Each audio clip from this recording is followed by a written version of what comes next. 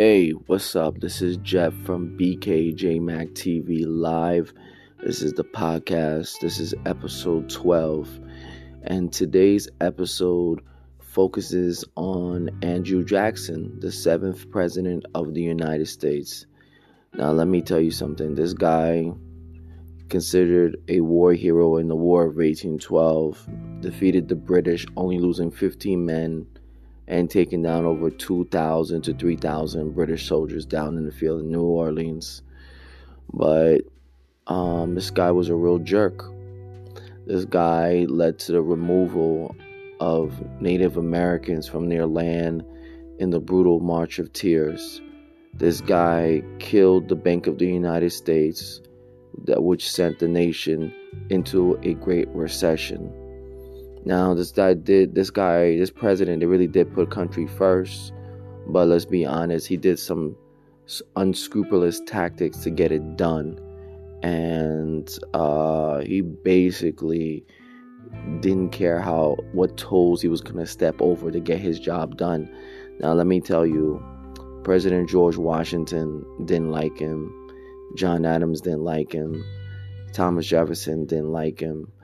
Many of the Virginians didn't like him because they thought this man was a lunatic and that he was going to do certain things that was going to rattle the Republic if he one day became president of the United States. In 1824, he ran for president after James Monroe decided not to run for a third term, following in the precedent of James Madison and others before him.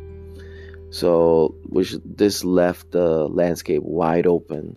And Andrew Jackson, who could not get the majority, basically complained that the election was tainted because John Quincy Adams,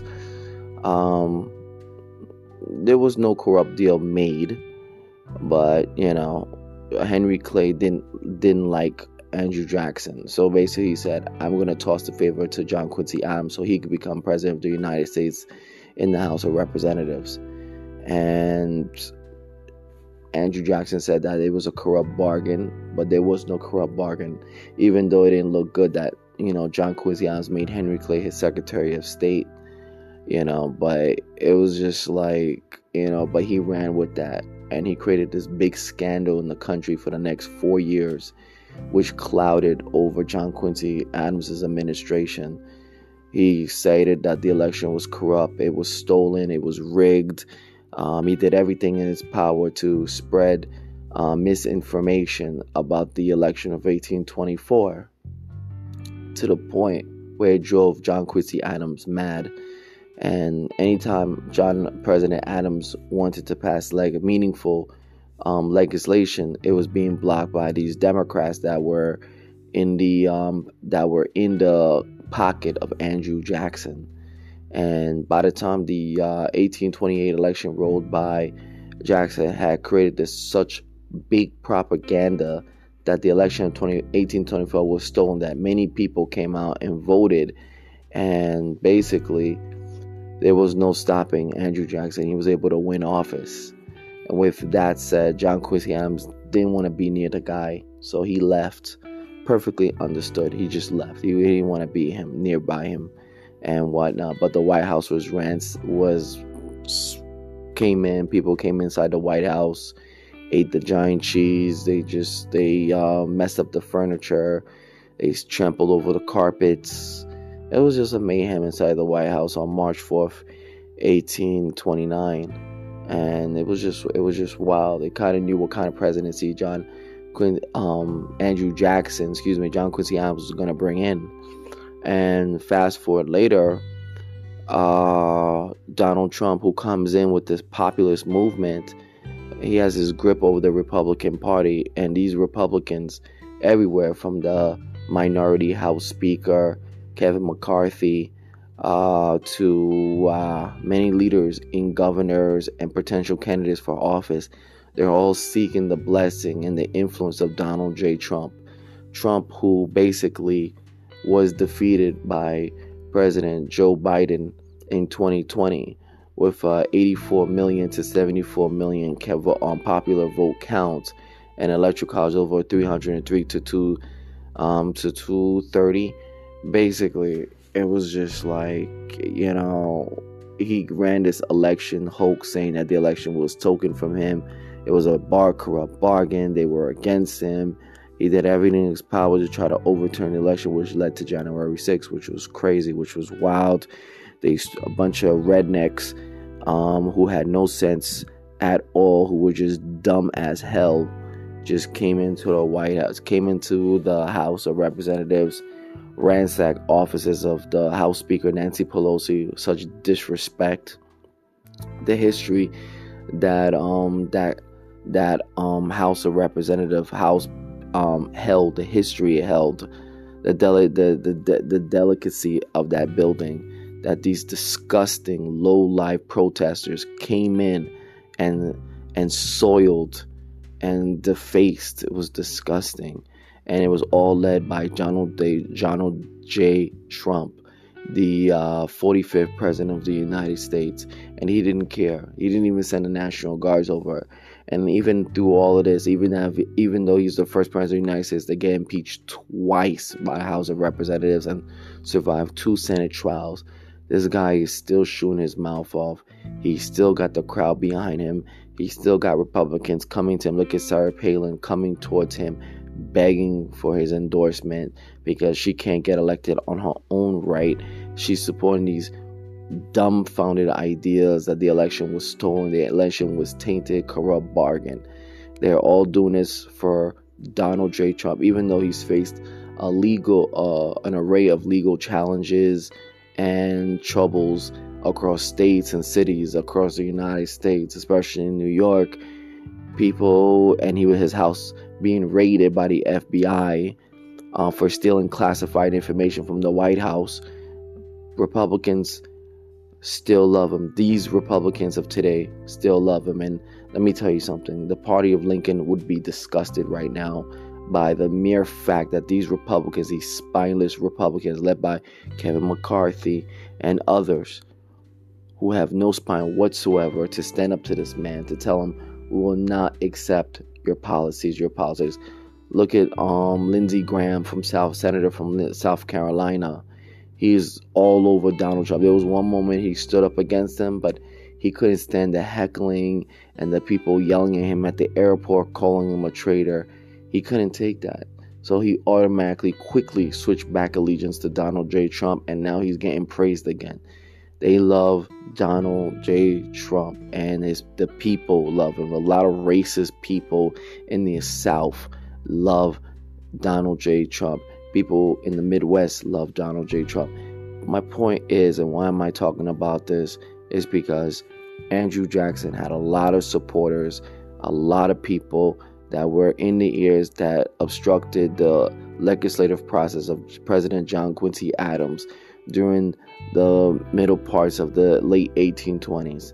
And it's happening again, but this time Joe Biden was able to outmaneuver the Republicans in the House and the Senate, was able to get a lot of his agenda passed. Yesterday, he signed the Deficit Reduction Act, which invests heavily into climate change to reduce carbon emission in the United States, bringing tax credit for electric car vehicles. Like, everybody, listen to this: electric car vehicles, $7,500 tax credit, $4,000 for a used electric car. That's all coming next year. Reducing the out-of-pocket expense for diabetes pills at $35. Amazing. Subsidies for health insurances in the marketplace for to keep people enrolled for the next 4 years. These things have been done. These things have been done by the Joe Biden administration while passing the semiconductor bill, which is going to create more semiconductors, because right now there's a big, massive shortage of semiconductors in the United States, and China is making them. So we're going to have that in the United States. So Joe Biden was able to get that done, even though Mitch McConnell, the Republican minority leader of the Senate, threatened to scuttle the bill if they try to revive the Build Back America bill. But guess what? Joe Manchin of West Virginia played the game very well, and he was able to outmaneuver and outthink the minority leader from Kentucky, and was able to get the bill done, get both major bills done. And President Joe Biden signed them into law. And they passed a minor version of gun control in the United States. We need bigger access to gun control in the United States, because right now too many people are dying, and we need more access to gun restrictions in the United States. Too many bad actors are getting access to guns in this country, and it needs to stop. They need better technology when it comes to road and stuff like that. When it comes to gun purchases in the United States, but it's just scary as hell. But anyway, Joe Biden was able to get that stuff done and block off the resistance of the Trump Republicans. But they're coming in the midterm elections. They're coming. Just like Jackson supporters did in 1828, they're coming. The Trump Republicans and the Jacksonian Democrats, they're aligned together with the same values and they're lockstep. So they're coming, and they're making inroads to attack the Republic and making it seem unhonest and only fair to one people and one party only, which is the Donald J. Trump party. Liz Cheney paid for it with her seat. She led the extraordinary effort to try to get Trump convicted of these crimes, and she lost her seat. And it's pretty sad that she stood up to Donald J. Trump, and the people of Wyoming, who she won the seat from 2 years earlier with a 73% polling, came off at 23%. It was sad. It was disgusting. These people in Wyoming should be ashamed of themselves that she stood up to Donald J. Trump, and that's how they reward her, because they love Trump that much, that badly, that they're willing to jeopardize their principles and their dignity. And it's sad. It's pathetic.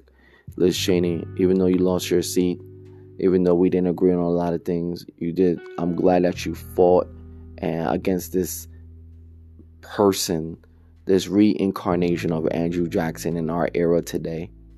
So thank you, Liz Cheney. I'm sorry that you lost your seat in this fight, but in the remaining months ahead, I hope you continue to fight and get this guy barred from running for president in 2024. This guy, Donald J. Trump, is hell-bent on becoming the 47th president of the United States, which is wild conception to think about. But overall, those two compare each other very great. Andrew Jackson and Donald J. Trump, they're aligned, they're lockstep. Even though Jackson would have made sure, I'll tell you this, would have been ashamed of Donald Trump to see the fact that those people came into the House of Representatives to cause such disgusting damage. Andrew Jackson would not have stood for that. If anything, he would have hung the people by the neck to send a message from that not to ever happen again, especially in the House of Representatives. That's something I give Andrew Jackson for. So they're not totally alike. Andrew Jackson did favor country and institutions, while Donald Trump only favored himself and his business interests. Thank you for listening to episode 12 of this podcast, of this growing podcast. I appreciate y'all as always. Thank you for listening. Peace.